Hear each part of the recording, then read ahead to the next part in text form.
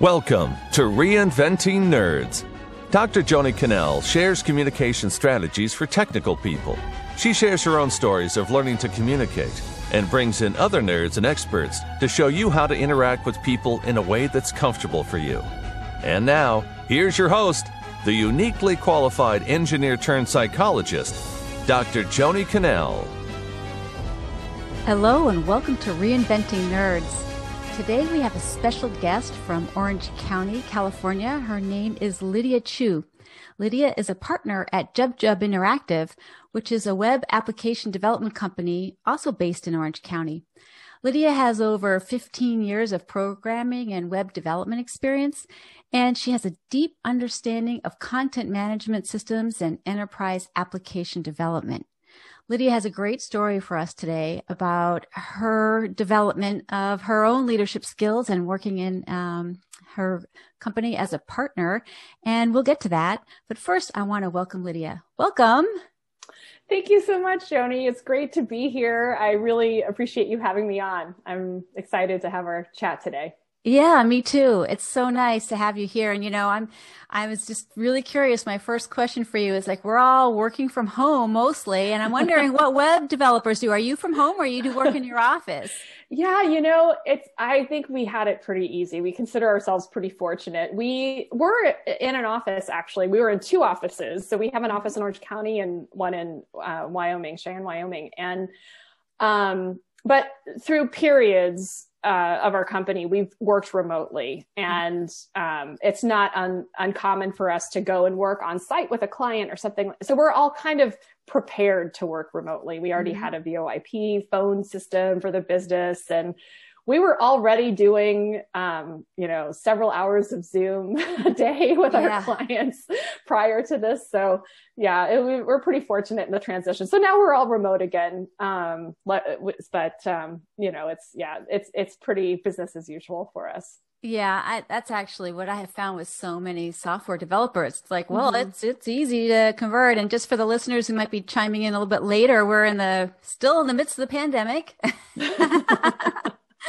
And handling that. And this is, really fantastic work for you, Lydia, doing web development, because that's where everyone's going today. So I'm sure you're really busy, even though a lot of companies have had challenges. I'm guessing you guys are doing all right. Yeah, we've been really fortunate. We count ourselves very fortunate. We don't specialize in any particular industry. So because of that, we have seen our clients, it's been a little bit of a roller coaster for a lot of our clients. We do have clients in hospitality that have been hit really hard. And we have clients that were initially hit hard, but have come back stronger than ever. And so life sciences, I think anybody in life sciences right now is doing really well. But overall, we consider ourselves very fortunate and trying to do what we can to help our clients that have been adversely affected. Oh, nice.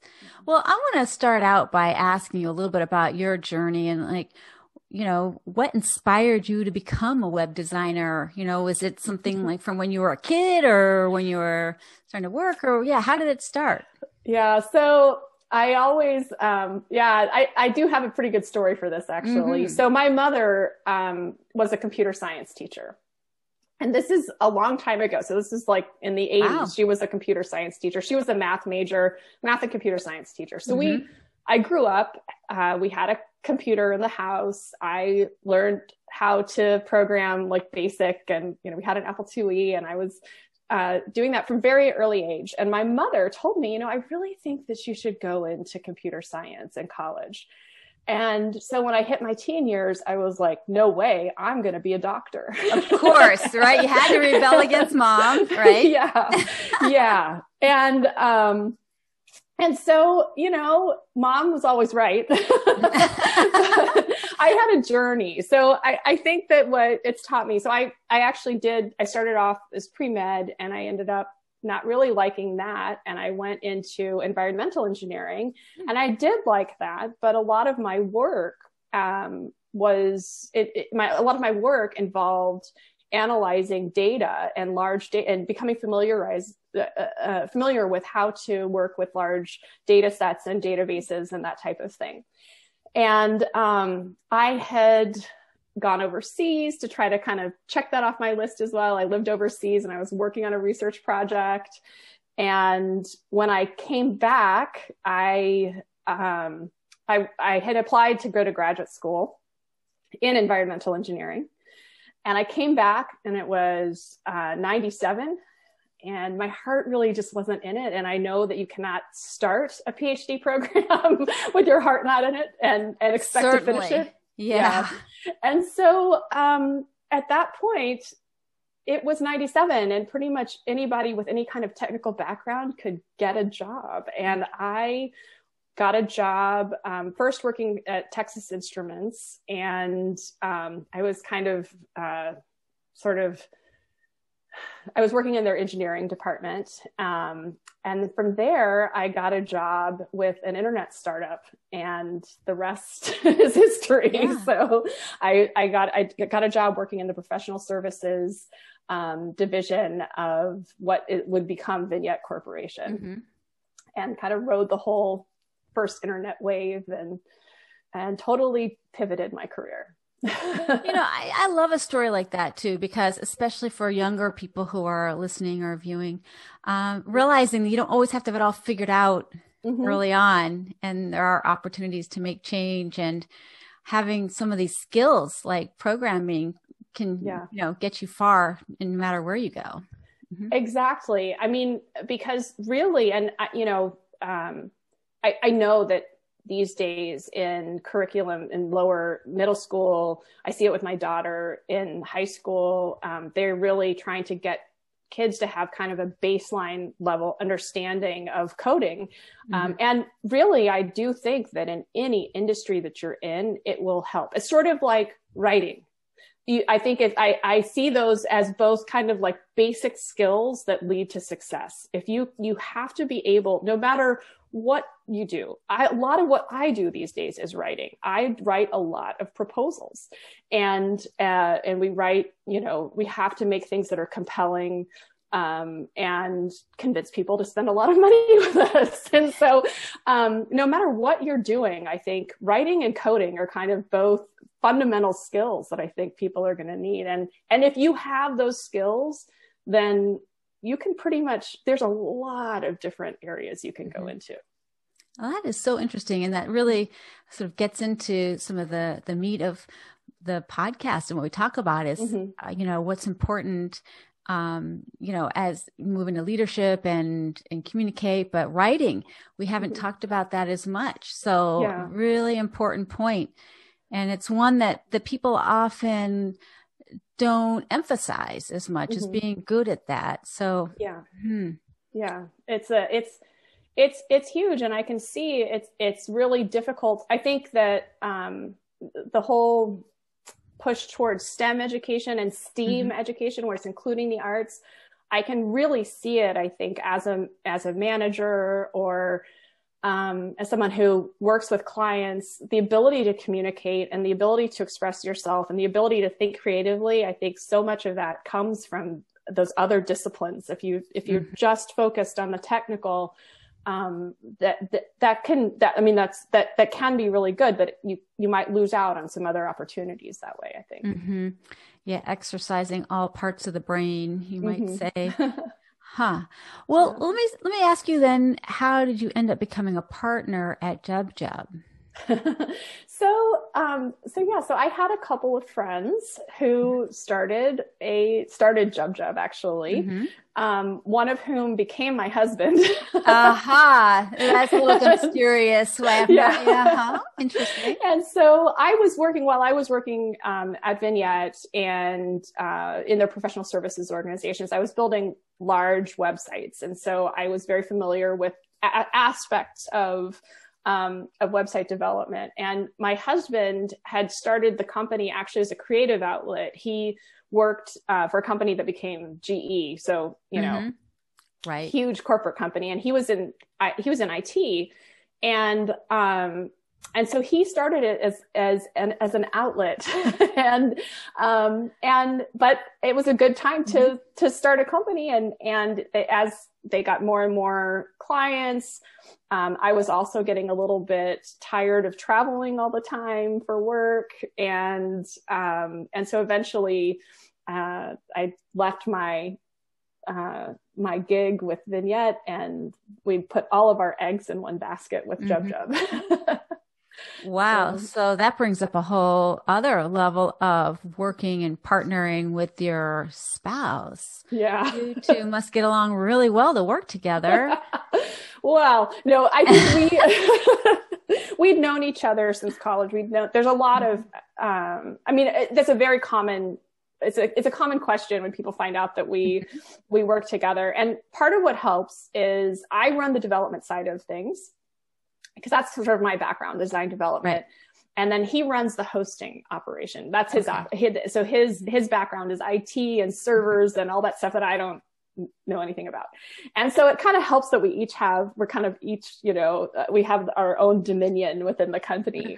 But also, I think anytime you start a business with partners, there's a huge amount of trust that you need.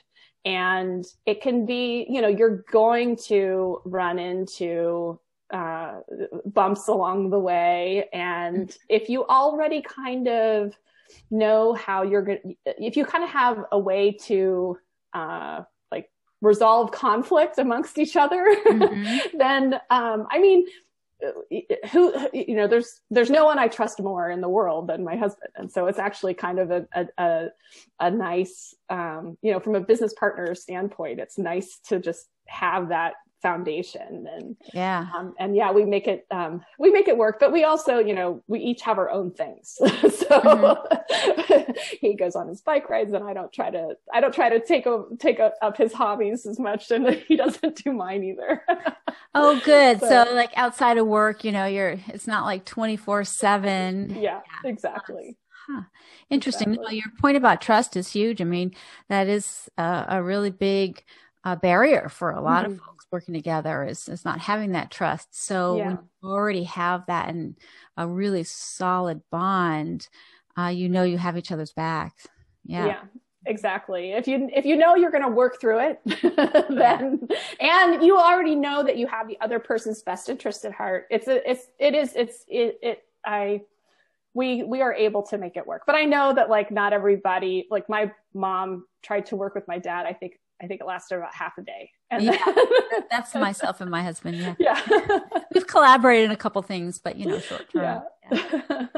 No, but you also raise a third thing here, which is the conflict and being able to resolve it. Because, it's not ignoring the fact that conflicts do arise and saying, okay, so we know we have the tools and we trust each other that we will work it through rather than just letting it fester. So another important lesson for people who are working together just in any way, but especially as partners. Yeah, it is. And if you've been in a relationship long enough and have worked through and have committed to we're going to make this work. And that just kind of translates into the business as well. So, but like I said, it does kind of help that we each sort of have our own area of the business where I have final say on the development side and he has final say on the on the hosting side.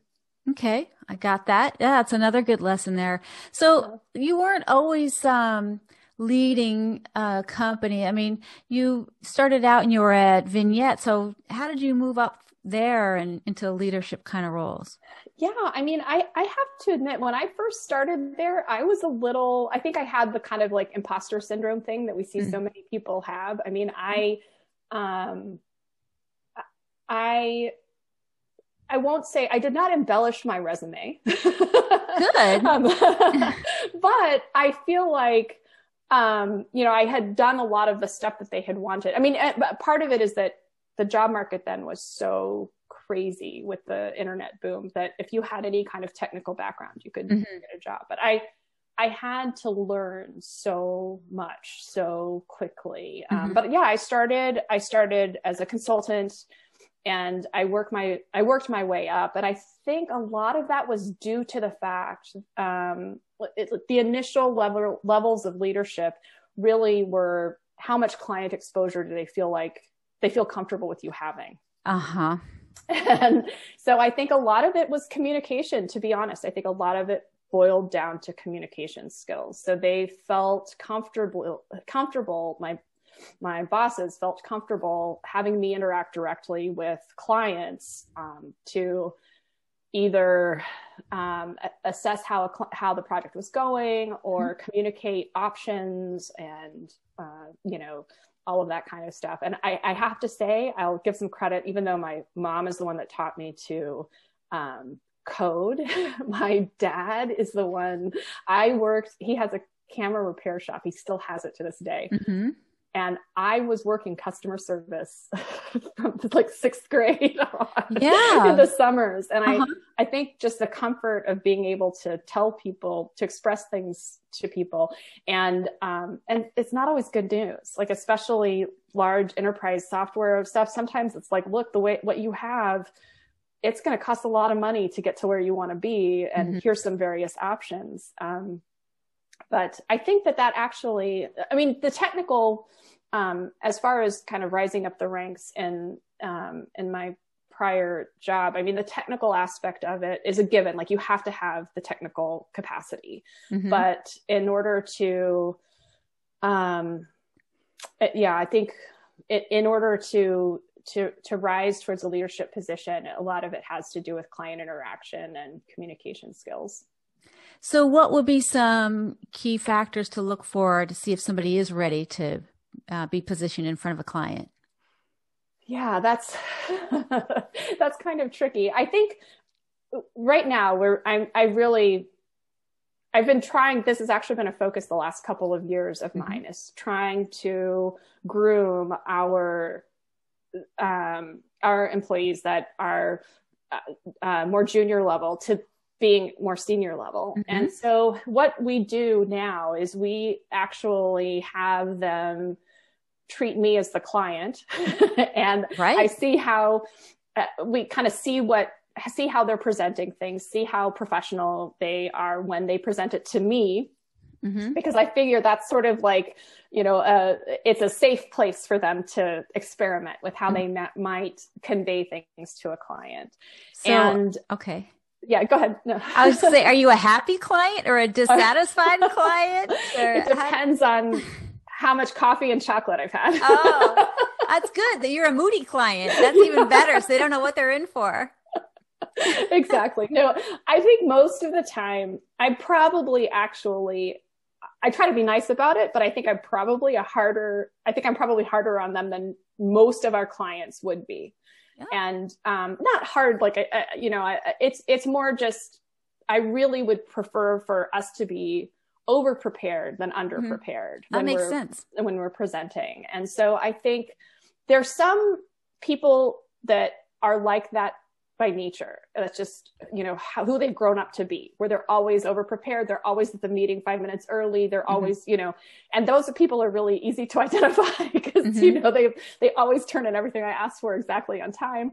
It's a little more challenging, I think, especially with some technical folks where they're used to, I'm going to go code for 24 hours and then turn something back into you. and which is, a lot of brilliant coders that I've worked with work that way, but it can be challenging to kind of translate that into to figure out whether that is, whether they will be part of the team that does actually convey this to the client, or whether there will always be kind of a, and really I think in doing what we do, there's a couple of different branches. So one is more client heavy and the other is just super technical, but you do, even when it's super technical, you have to be able to communicate with a client in order to understand and deliver deliver the best product for them. Right. Well, that makes sense. So it's not just being able to send out messages, it's to receive them as well. Yeah. Yes, exactly. It's a good point.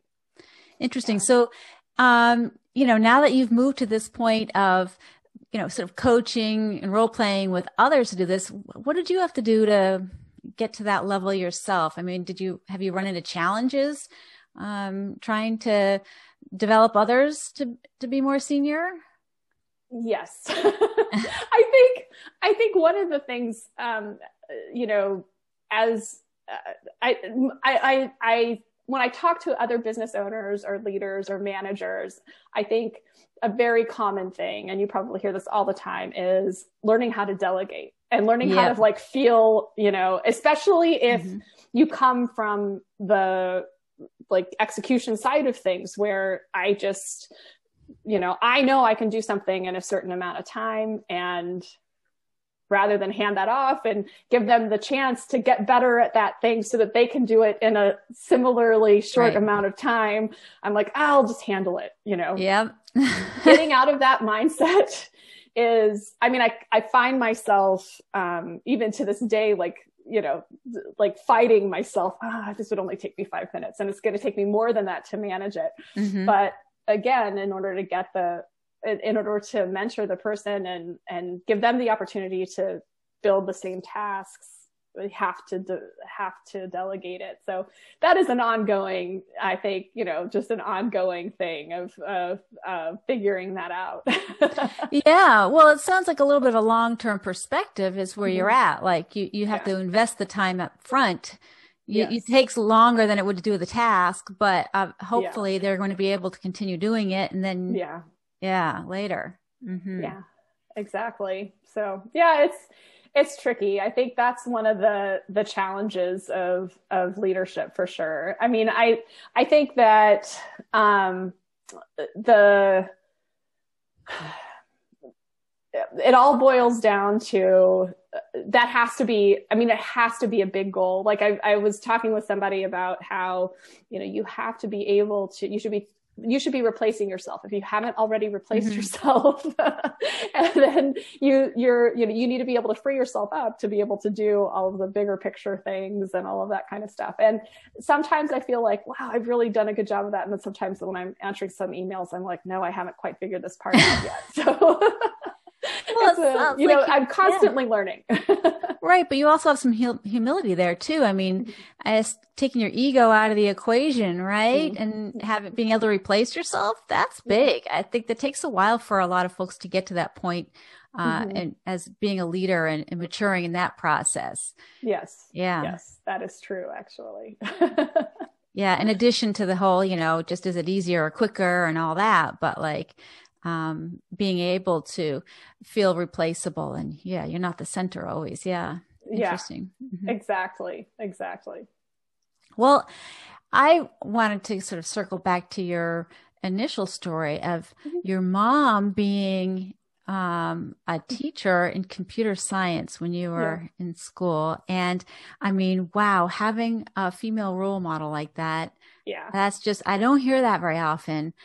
And frankly, in the world of software development, there aren't that many women still, and I'm wondering what your story is in terms of that. What has been your experience as a woman in the field of software development? Yeah. So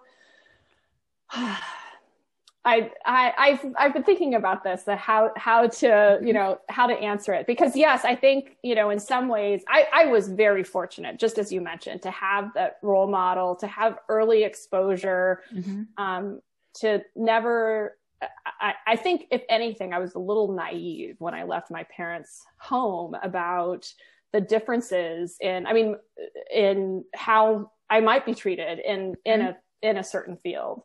And I also didn't major in computer science in college. Right. And so I didn't feel that massive, the ratios there where, you go and there's 10 women and 100 men or something in a class. I didn't feel that. I was a biology major and it was like 50-50. Okay. So yeah.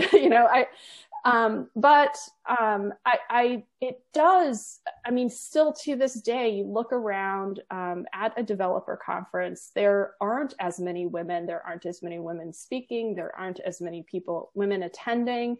even in this day and age. And it, so I think it's great that I think that the conversations are there and people are recognizing all of the unconscious bias, but it's, there's still a long way to go. And even just me personally, what I can speak to, there are, for the most part, I think on a day-to-day basis, I don't feel like it's a big thing, but good. When we put out job application, or, when we're trying to hire, there's still a big, for design side of things, the applications are fairly equivalent between men and women. But on the coding side of things, again, I see a lot more applications from men than I do from women. And I have had experiences where someone will call my husband, one of our clients will call my husband and ask for advice. And he's like, well, you really should talk with Lydia. They don't always know that we're married, actually. Mm-hmm. They say, well, you really should talk with Lydia because she's the one that specializes in this. And so they call me and I'll tell them the answer. And they don't like or not the answer, but I'll give them, some advice or something. They don't like what I have to say, and they'll call him back, and he'll say the exact same. I mean, we've got I've had this happen to me a few times where I will say the exact same thing that either my husband or sometimes it's one of our developers, mm-hmm.